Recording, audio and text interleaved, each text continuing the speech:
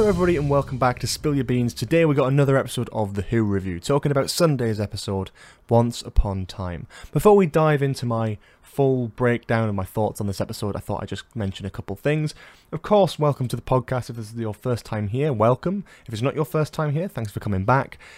We do Doctor Who shows every Wednesday while the show is on the air, but we also do full in-depth film reviews with guests every Friday. Last Friday, the episode that's up now is a review of Ghostbusters and, obviously talking about the other Ghostbusters film as well, but mainly the original 1984 Ghostbusters. I was joined by Stephen McCullough, who you may know from Doctor Who YouTube as Vote Saxon 07. So, if you're familiar with the Doctor Who community, or you don't really know much about it, but you fancy joining in on a Ghostbusters review, and that is available on this podcast now. It's literally the last episode that was uploaded, and this Friday we've got a brand new episode talking about the infamous Tommy Wiseau classic, The Room. So you'll get to see that this Friday. But for now, this is our third episode of the Who Review. We're talking about Once Upon Time, a mind-bending episode. I've watched it twice now, and I still can't really get my head around it, but I will try to break down my thoughts and theories as much as possible. So, where do we start with this? So the opening, actually we'll just start with the whole post-title sequence bit with the time storm. Jodie sort of jumping into like a time storm, setting that off. You know, the sort of slowed down time effect was really cool. I really liked that. Very reminiscent of Heaven Sent. I would have loved it if Jodie sort of closed her eyes and she was in her TARDIS and it was a bit like Heaven Sent, almost exactly. That would have been really cool, nice little throwback. But I can see why they didn't do that. There's just not really much point, and it's a bit of a callback, but in the context of the actual scene itself wouldn't have made a huge amount of sense. It would have made sense to have her watching the scene from her perspective with the backgrounds all blurry, seeing like Swarm and Azor counting down in slow motion with them sort of blurred out in the background was really interesting, and quite a nice little effect that they had there, so that was quite cool.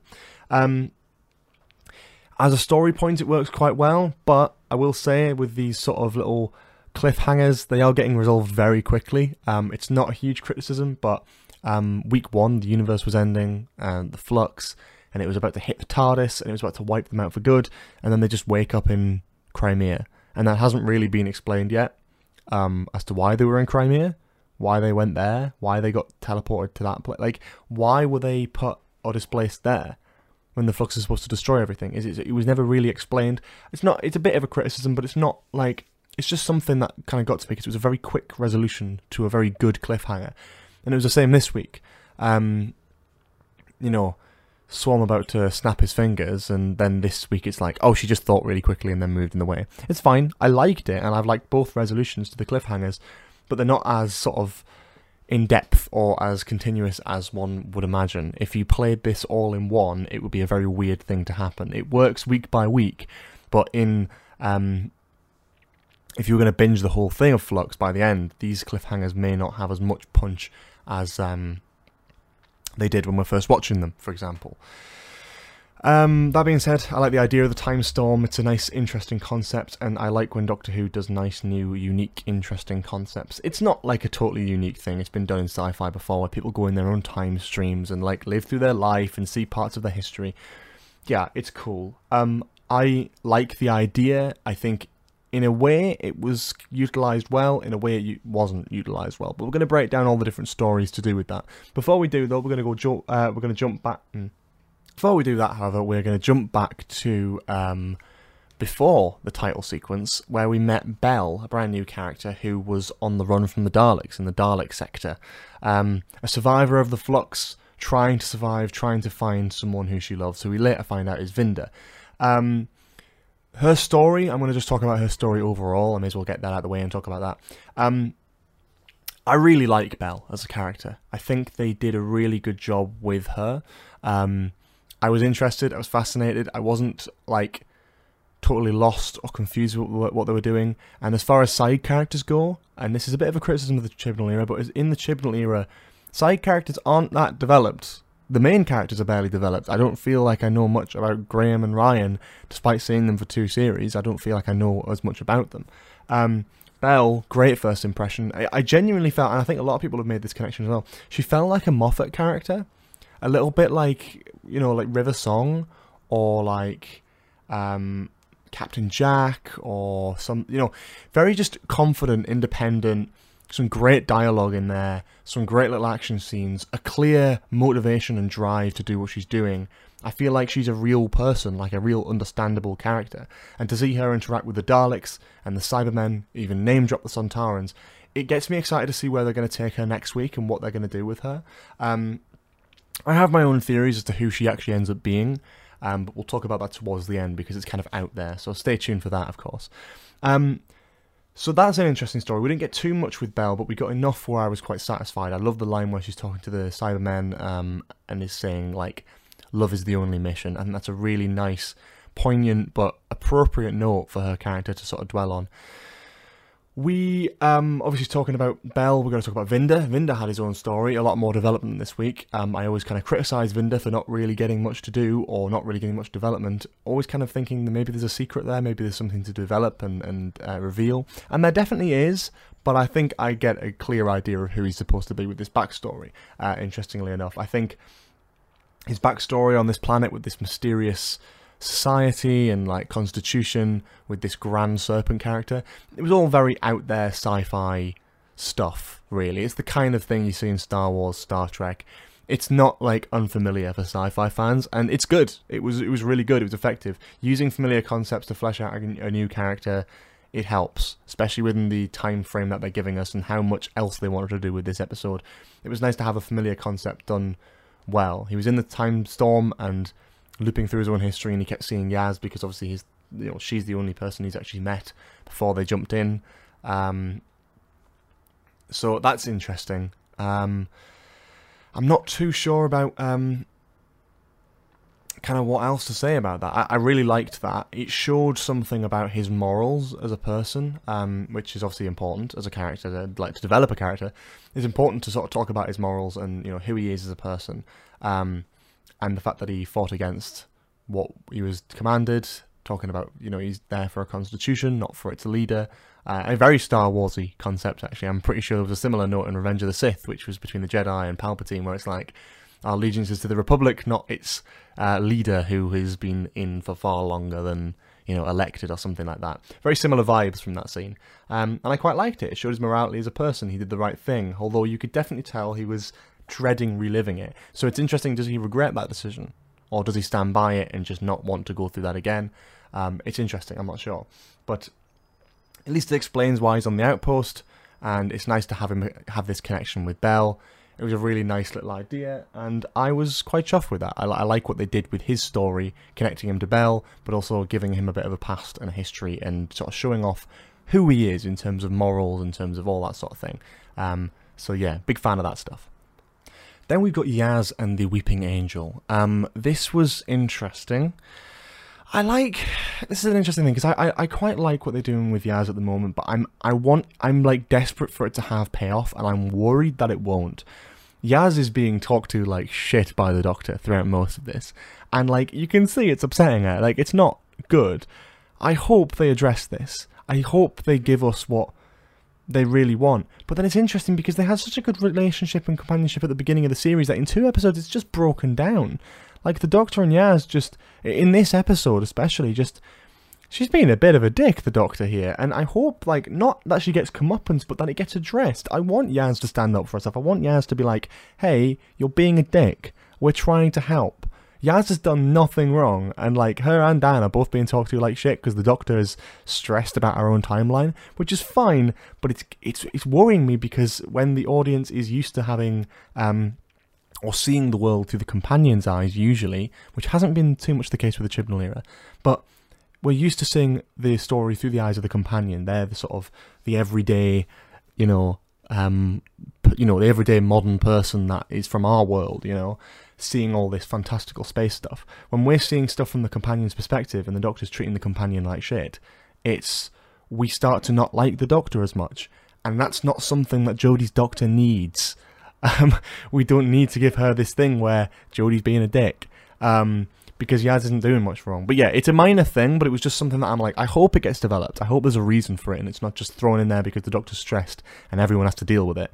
Because that would be quite annoying. But yeah, Yaz's backstory stuff, there wasn't much developed there at all. There wasn't any like extra stuff with her backstory there. They threw in a bit of her in the police stuff. They threw a bit in with her sister. But yeah, the Weeping Angel stuff was really good. I loved seeing the angel appear in the sort of mirror of the car. I loved seeing the angel appear from the video game. A nice little connection to the new Doctor Who video game, of course, that's just come out. A nice little detail, but it was fun because it was just kind of like they managed to make it work, and it wasn't total dog shit. It was like actually decent, effective, like horror stuff. And I love the Weeping Angels, and I want to see more of them. And this was done well. This isn't a Weeping Angel episode, but it's probably the best I've seen the Weeping Angels done, maybe like as a standalone thing, like not as the main villain of their own episode since that. So obviously since like Angels Take Manhattan, maybe like what, Time of the Doctor, or like Revolution of the Daleks, or like whenever they've just randomly sort of shown it, like Hellbent. So this is kind of, for me, it's like, this is actually the best they've been done because they're actually part of the story. They're not just thrown in there for a cheap fucking gag. I'm sorry for the F-bomb there, but you can see I'm quite passionate about this. I think, like, I'm glad they were thrown in there properly. You know, the image of the angel becomes itself an angel. I really like that concept being utilised again here with the video game coming out of the screen, and also the phone at the end of the episode. That was a fantastic scene in the TARDIS. I was on the edge of my seat. I absolutely loved it. The inclusion of using the Weeping Angel, taking the TARDIS, reiterating that line from Blink, the angels have the phone box. I thought that was really good. I don't know what's going to happen with that, but I'm expecting, obviously, with my past experience with Flux, for that to be spun on its head and kind of just explained away in like a sentence so the rest of the story can get on. But it does leave me very excited for next week. Obviously we've got Dan and Di as well. We get a little bit of their backstory. We hear about Dan and the fact that he was going to get married to someone, and a few days before they just ran away and decided they didn't want to do it, which is obviously a bit of a blow. We also know that Dan's obviously like he's not, you know, eating. He's not got food in. He hasn't got much money to his name. And he's still homeless at this point. So, I don't know, it's interesting with all this sort of stuff with Dan. It's like, I really hope something good happens for him, because again, with the Chibnall era coming to a close, we know it's coming to a close. There's only 6 episodes left of Jodie's era. We're probably not going to see Dan and Yaz in Russell's era. It's probably going to be a little bit of a soft reboot. A continuation, obviously, but it won't probably bridge on to this at all. So I'm hoping that there's a little bit done with that, because I feel really bad for Dan. He's a great character, and he's funny. He's a nice guy. He's just an all-round good character. Like, I feel for the guy. I'd actually prefer, at the moment, and this sounds bad, I know, because he's only been in 3 episodes, but I actually prefer Dan as a companion to both Graham and Ryan already. I know there was like a sort of fan thing there, but this, for me, this dynamic works a lot better. And the kind of person that Dan is the kind of companion that I wanted to see in Series 11 when they had a full-time kind of older male companion. I would have liked to have seen this. He's got a good sense of humour, and he's a good guy. And Graham was obviously brilliant. I love Bradley Walsh as Graham. But this is something a little bit different for me, and this feels, I don't know, a little bit more natural. Again, like a real person, which shouldn't be like a huge accomplishment, because, you know, 10, 20 years ago, Doctor Who could create lots of very realistic characters. Whereas now I feel like I'm not getting it as much. I quite like Dan because he does feel more realistic. I love his relationship with Di. I think that's really good. And I love the twist that Di was in one of the passengers. Really compelling stuff there, and really kind of scary stuff as a concept. It's engaging, and it works really well, and I'm delighted with the way they went with that. Again, really developing Dan in the right way, but not sidelining him, not underplaying him, but kind of doing just the right amount of character development. So hopefully it goes somewhere. But I think I'm saying that about a lot of things, because it is just one continuous story. I'm left with every episode being like, oh my god, I'm excited for more. But also, I'm worried that not everything is going to pay off, and there's going to be something that sticks out. For example, the Williamson tunnels, the guy, the old guy who's running around, he was running around with a gun today. I say this every episode, this guy just annoys the shit out of me, because he's not being, like, there's nothing really there at the moment. Obviously that's going to be really important, probably towards the finale at this rate. But I'm like, I just want to know more about the guy. I want to know what's happening there. I know they're slowly feeding us it, and it is like a patience thing, but I feel no connection with his character other than that when he shows up, the whole story just takes a pause so he can like sort of dump you a few bits of information to hint at what's to come and then disappear again. It's fine, But like, he's interacted with Yaz and Dan now, and there's just this random guy, and that's that. You know, it works, I guess.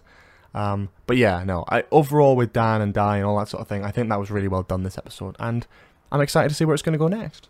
And the final big story arc that we've not even touched upon yet is the Division and the Doctor's past. So the Doctor gets put into her own time stream, but it's not a place that she recognises. She's with Yaz, Dan, and Vinder on this sort of mission as part of the Division to save the hostages that have been captured by Swarm and Azor, the Ravagers. There's a lot going on there. Jodie obviously doesn't recognise it, we don't recognise it, so we're seeing it through Jodie's eyes in this point. Oh, sorry, 13's eyes in this point. And that's good. I like that. It's different. The second the Division were introduced, I was convinced that this was supposed to be Jo Martin's Doctor. And I really liked that. There's obviously, like, we know that when that was revealed, I mean, that was a fantastic scene. I mean, how exciting really was that? I mean, that was so good. Like, the way it sort of plays on it, the way sort of she walks in, she says, turns and looks in the mirror, and we see Jo Martin for the first time since the Timeless Children.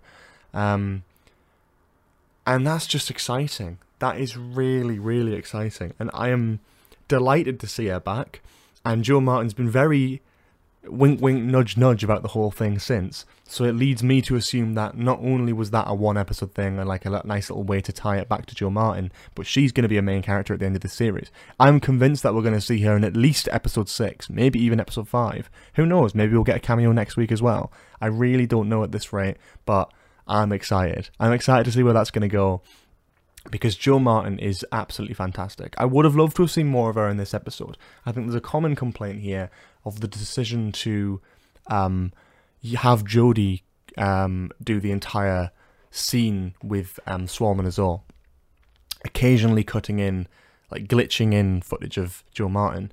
I would have preferred Jo Martin just to do the whole thing. I would have preferred Jo Martin just to actually be there and be her character, and from the mirror scene take over. Unless obviously there's a bit where Jodie steps in and goes, oh, what's going on? Then obviously have Jodie, but I think the whole scene should have been Jo Martin with Jodie occasionally glitching in. I think that would have been a slightly better decision on their part. Maybe it's something to do with COVID, because I feel like Jo Martin was likely green screened into a lot of this, bar... Oh no, but she wasn't, was she? Because they said on set they were in the actual mirror, so she was on set. I don't know, it's an interesting one. I was a bit disappointed because I would have liked that to be the other way around, and I think a lot of people are the same. It's not a huge criticism, I just think it's... We've got Jodie's perspective. When Jodie's just delivering the lines that were said by Jo Martin's Doctor, exactly word for word, when that's revealed, just let Jo Martin do it. And maybe intercut Jodie a couple of times, but like flip the side. So it's not just Jodie with Jo Martin occasionally appearing, it's Jo Martin with Jodie occasionally appearing. That would have been, for me, slightly better, just so we can get a real idea of what this story looked like without having to do photoshops and stuff. Same can be said about the companions and stuff as well. Again, probably COVID reasons and casting and all that sort of thing. But obviously we knew that Dan was Carvanista. We don't know who Yaz and Vinder were supposed to be. My personal little theory headcanon there is that they are Gat and Lee from The Fugitive of the Judoon. It does make sense. Vinder is holding a Division pistol. The same Division pistol that is owned by Lee, presumably. I mean, obviously there's probably loads of these guns. But in Fugitive of the Judoon, when Gat confronts Lee, Lee goes to grab a gun out of his drawer, but Gat's already got it, and actually kills him with that same gun. And it's the same gun that Vinder's holding in this, which makes me assume that Vinder is supposed to be portraying Lee. It makes sense. Lee was described as a faithful companion to Jo Martin's Doctor, and that this is supposed to be their final mission as part of the Division before Jo Martin's Doctor is allowed to leave the Division. This is a like sort of swan song kind of thing. However, like the way it's being pushed, interestingly, is that maybe that didn't go to plan. My little theory here is, because obviously we know Jo Martin's a fugitive. She runs away from the Division before her time in Fugitive of the Judoon. I think that this is sort of supposed to be her last mission. She's been desperate to get out for ages. It's her last chance. She's going to get out. She's going to do it. Maybe something to do with all the hostages being killed. There was hundreds and thousands of people stored in those passengers that were wiped out in a second by Swarm and Azor. Maybe that mistake on the Doctor's part would result in her being kept at the Division opposed to being let go, and that'll be when she runs away. I'm not sure. But if by that point Lee is supposed to be a faithful companion to this Doctor and actually run away with them, it makes a lot more sense for Vinder to be Lee in this scenario, which only leaves Yaz. And Yaz, I would assume, again, played Gat. Now, this is just totally up in the air. There's no evidence really to support this, other than the fact that Gat does call Lee an old friend in Fugitive of the Judoon, which implies they were sort of mates, they did know each other, they had identical training, and sort of they bounce off each other a little bit, almost as if they are old friends and they did know each other, like Gat is the one who's betrayed them almost, or the other way around-ish. She's got confidence, but it's sort of a thing where it's like they are old friends, and you get that sort of sense in there. Same as the Doctor and Gat, although Gat is described as the Doctor's boss in Fugitive of the Judoon, which doesn't seem to be the case here with this team structure. It seems like Jo Martin is very much on top of the team here. Although, for argument's sake, we don't know any other named members of the division, so I would argue that Yaz is still playing Gat. It gives a personal connection to that character, even if you're retconning the whole line about her being kind of her boss. Maybe that's what it is. Maybe that's why Yaz is the one, or Yaz's character, I guess, or Mandip Gill's character in this scene, is the one who's constantly injecting the stuff to stop the temporal hazing. She's in control of that situation. She's allowed to jab her potential, we think, commander on the neck. Maybe this is someone with a higher rank who is taking a lesser role because the Doctor is the negotiator, perhaps, and has to do the actual work, while Gat is much more of a fighter. That could be the reason around it, although, yeah, I think it's intended to be Gat and Lee. That would make a lot more sense. I hope it gets confirmed either way. It would be nice to know. But if it doesn't, it's not the end of the world. It's not a huge, huge detail.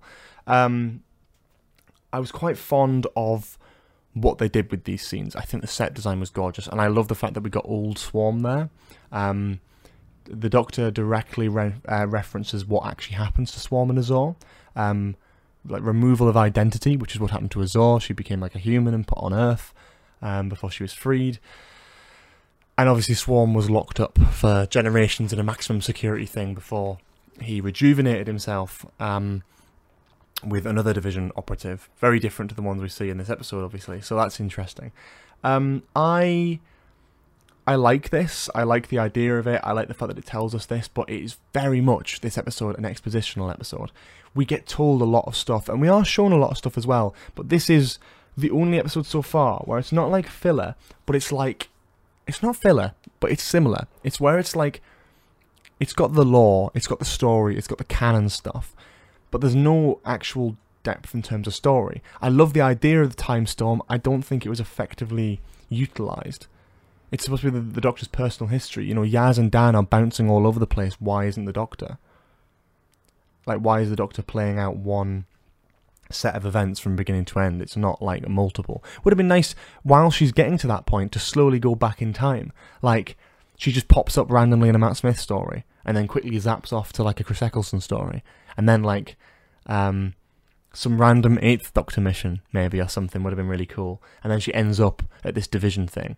I don't know, just some interesting visuals could have been played around with there, and it's a shame because the concept does feel a little bit wasted, just to get a lot of story across. This episode really would have benefited from being 10 minutes longer, similar to episode 2. This was about 10 minutes shorter-ish, give or take a few minutes, but it could have had a bit more to it, and I would have liked to have seen some more stuff done with that concept, and more stuff done with the Doctor.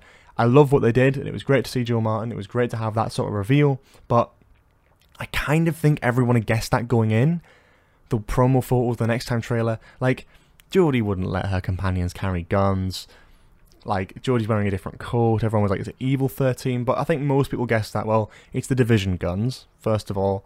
And, you know, they're probably in some sort of time loop thing, since Yaz is in a police outfit, all that sort of thing. It's like, yeah, I don't really know, but just presuming, it's one of those things where it's like, yeah, I think everyone kind of guessed that going in. Maybe not that we see Jo Martin, but I think a few people were quite confident that this was supposed to be that version of the Doctor, or at least a Doctor in the Fugitive era. Or Division era, sorry, not the Fugitive era, but you get the point. I like what they did with it, on the whole, but I think it's probably the weakest episode yet in this series. I stand by that only because it doesn't work too well as an individual episode. The Halloween Apocalypse is a fantastic watch, probably my favourite episode of this series yet. It doesn't show us too much, but it introduces a lot of things in a very interesting and unique kind of way. It gets the point across, it does what it needs to do. Sontaran, the War of the Sontarans, I almost said the Sontaran experiment there. The War of the Sontarans was really good as well, had a lot more room to breathe, told a proper good Sontaran story, with a few little flaws here and there, but it still expanded the story, it still continued it in an efficient way, and it sets up this week really well. This week, other than the Weeping Angel stuff, doesn't really do much for next week, or the continuation of it. It's like, it was kind of filler, in a way. Is Swarm's intentions with the Flux. Okay, the Flux is kicking off, they're going to disrupt time for a few minutes or whatever, and then come back. This episode was for the audience to learn more about the Doctor's past, and that's fine, but it basically felt like a slightly different version of the Timeless Children, almost, but with a Weeping Angel thrown in there, and with a few other cool details thrown in there. I like it, I'm not totally against the idea of it, however, it's also not like the best episode of this series, and it's probably the weakest for me. I still enjoyed it, I still got a lot out of it, and what it tried to do. Very adventurous, very out there. However, I am more excited for next week with the Weeping Angels, and I'm more excited to see where episode 4 and 5 are going to go with stuff like Swarm, The Division, Jo Martin's Doctor, all that sort of thing. It's very interesting ideas that are being introduced. And of course we had this brilliant scene as well with this random woman that the Doctor meets in this time stream thing. We sort of get told, we sort of assume that it's part of the Doctor's timeline, but I don't think it is. She doesn't glitch out, she doesn't change, nothing like that. It's very much like the Maori said, no, we're not getting any more. And then suddenly Jodie wakes up in this sort of weird vision in this strange little room with this woman who we've not been introduced to before, who is talking very confidently as if she knows what's going on. The impression that I get from this is that in the most Marvel way possible, I think this is some sort of Watcher type being. I keep talking about multiverse every week, but it's interesting the use of words here and the way she's saying this universe is gone. It's dead. It's broken. That's it. You know, you can't stop this. Obviously, Jodie might try and stop it. However, it's the way she's talking about it, the way it's like this universe. You know, it's almost as if she's aware of other universes. She's alone up there. Is she potentially a future incarnation of the Doctor? Is she potentially a future incarnation of another character? People are saying the Rani, people are saying Omega, Tecteun. There's a lot of interesting ideas going around there. I have no idea myself, I'm not going to call it. Maybe Tecteun, that's probably a decent one, but I don't know much about that character other than what we were told in The Timeless Children. She hasn't had any lines of dialogue yet, so it's quite difficult to know what she's like as a person and whether that fits the bill. But I do like an ethereal being. I like some random ass, like old man, old woman, just sort of lingering out, who knows exactly what's going on but isn't telling, and is sort of just totally in control. I really like those sorts of characters, so I am not complaining in the slightest. So now, yeah, again, I think these episodes are getting shorter with this podcast, but we're going to jump over to Twitter to see what people think, based off, you know, whatever. We've had a few things sort of brought in. Let's talk about what people on Twitter are saying. Theories, thoughts, all that sort of thing. Like we always tend to do. But yeah, these episodes are getting a lot shorter, aren't they? I've realised that, because I think there's not as much to say. This episode crams a lot in it, but there isn't actually too much I feel like I need to say about it. I feel like there's a lot there. There's a lot to talk about. There's some great visuals, but I think I've covered basically everything. You know, I like what a lot of it does. So I'll talk through some Twitter stuff, and then maybe I'll talk about my own theories alongside this. SkyMiner2243 says, pretty obvious one, but I think the other Division agents in Ruth's Doctor's timeline were Gat and Lee. Totally agree, as I mentioned before. At DW_gay, great name by the way, the old woman is Tecteun, cursed with the knowledge that all the civilizations she created ended up dead or resenting her, willing to let her rules of non-intervention that she imposed on Time Lord society in the first place ultimately stop her from trying to save the universe. That's interesting. A very, very in-depth thought there. There's clearly some decent stuff behind that. And I'm a fan of that. I quite like what they're suggesting there. Good idea, Luke. I like that. That's very good. At Puxadino TARDIS, sorry if I'm butchering that name, the Doctor's team is Carvanista, Gat and Lee. Yep. The Flux Vinder sees is not the same Flux 13th, Dan and Yaz sees. The Flux is caused The flux caused a clash between realities and universes. That's an interesting theory.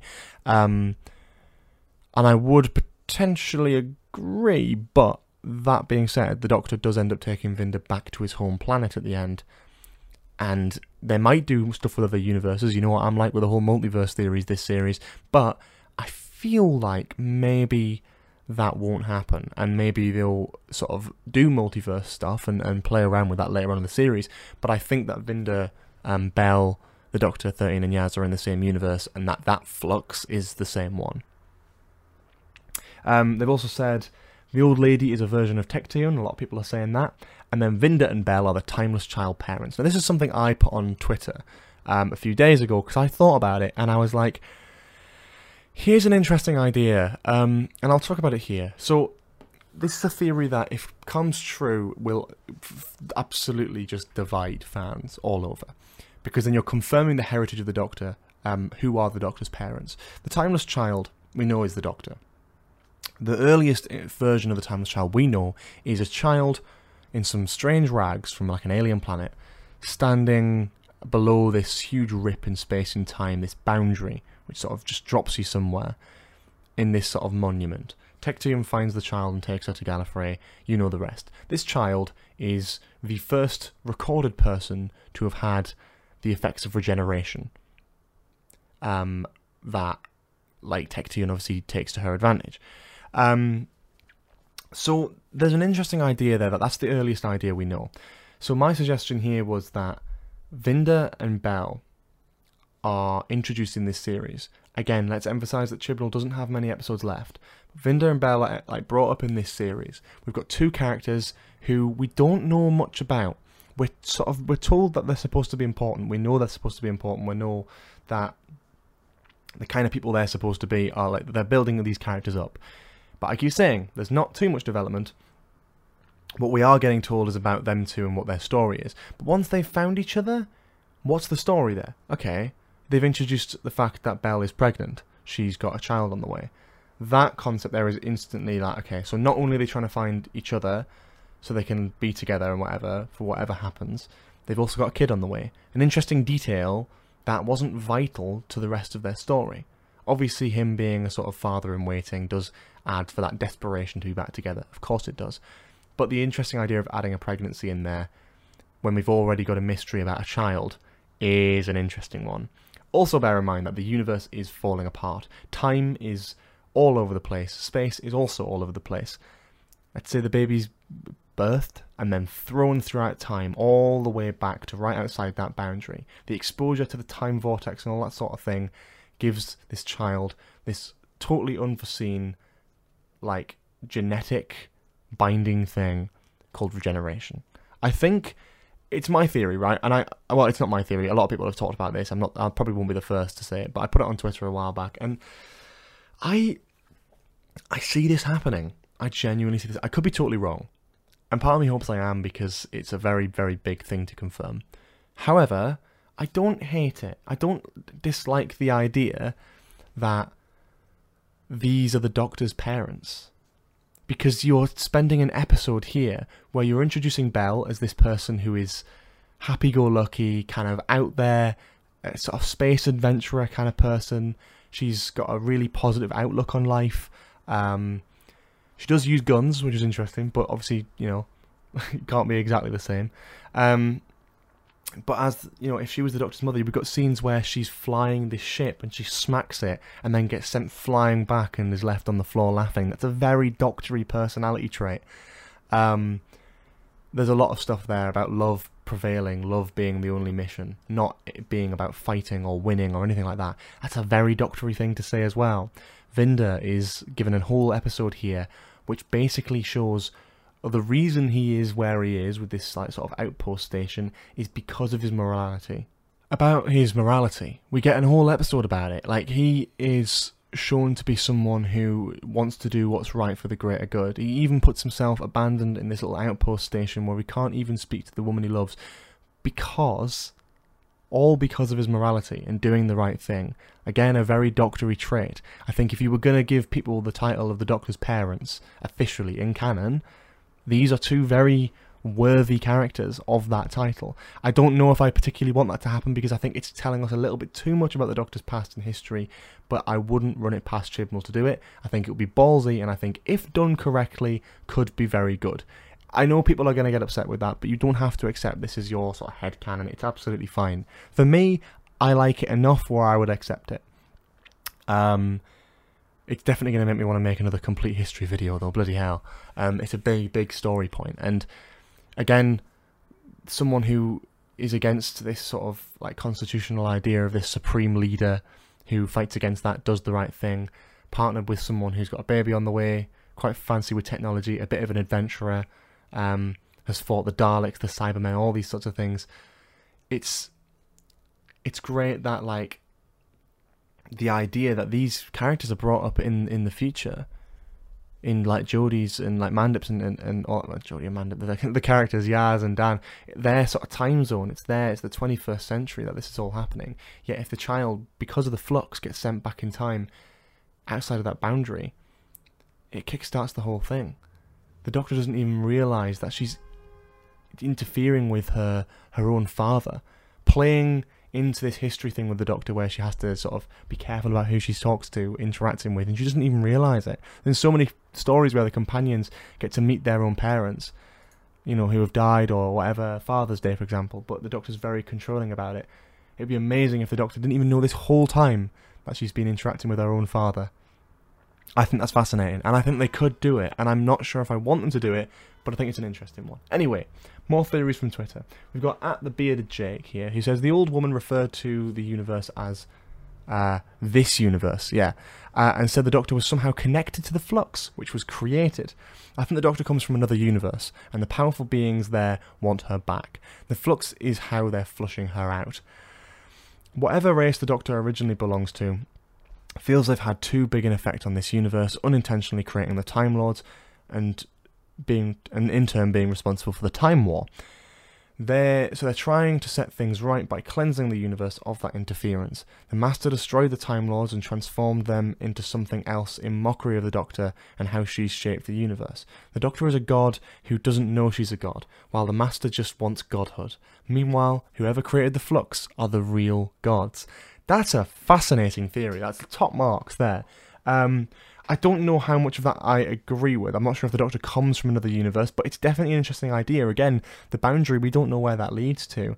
We know that, despite what's said about Moffat's era in terms of Hellbent and whatever's established there, in Jodie's era, it is established that Gallifrey is still in the bubble universe. And they are able to transfer through the boundary into this bubble universe, which implies that the boundary does break the laws of time and space and can be accessed and just sort of thrown through to a different universe, potentially.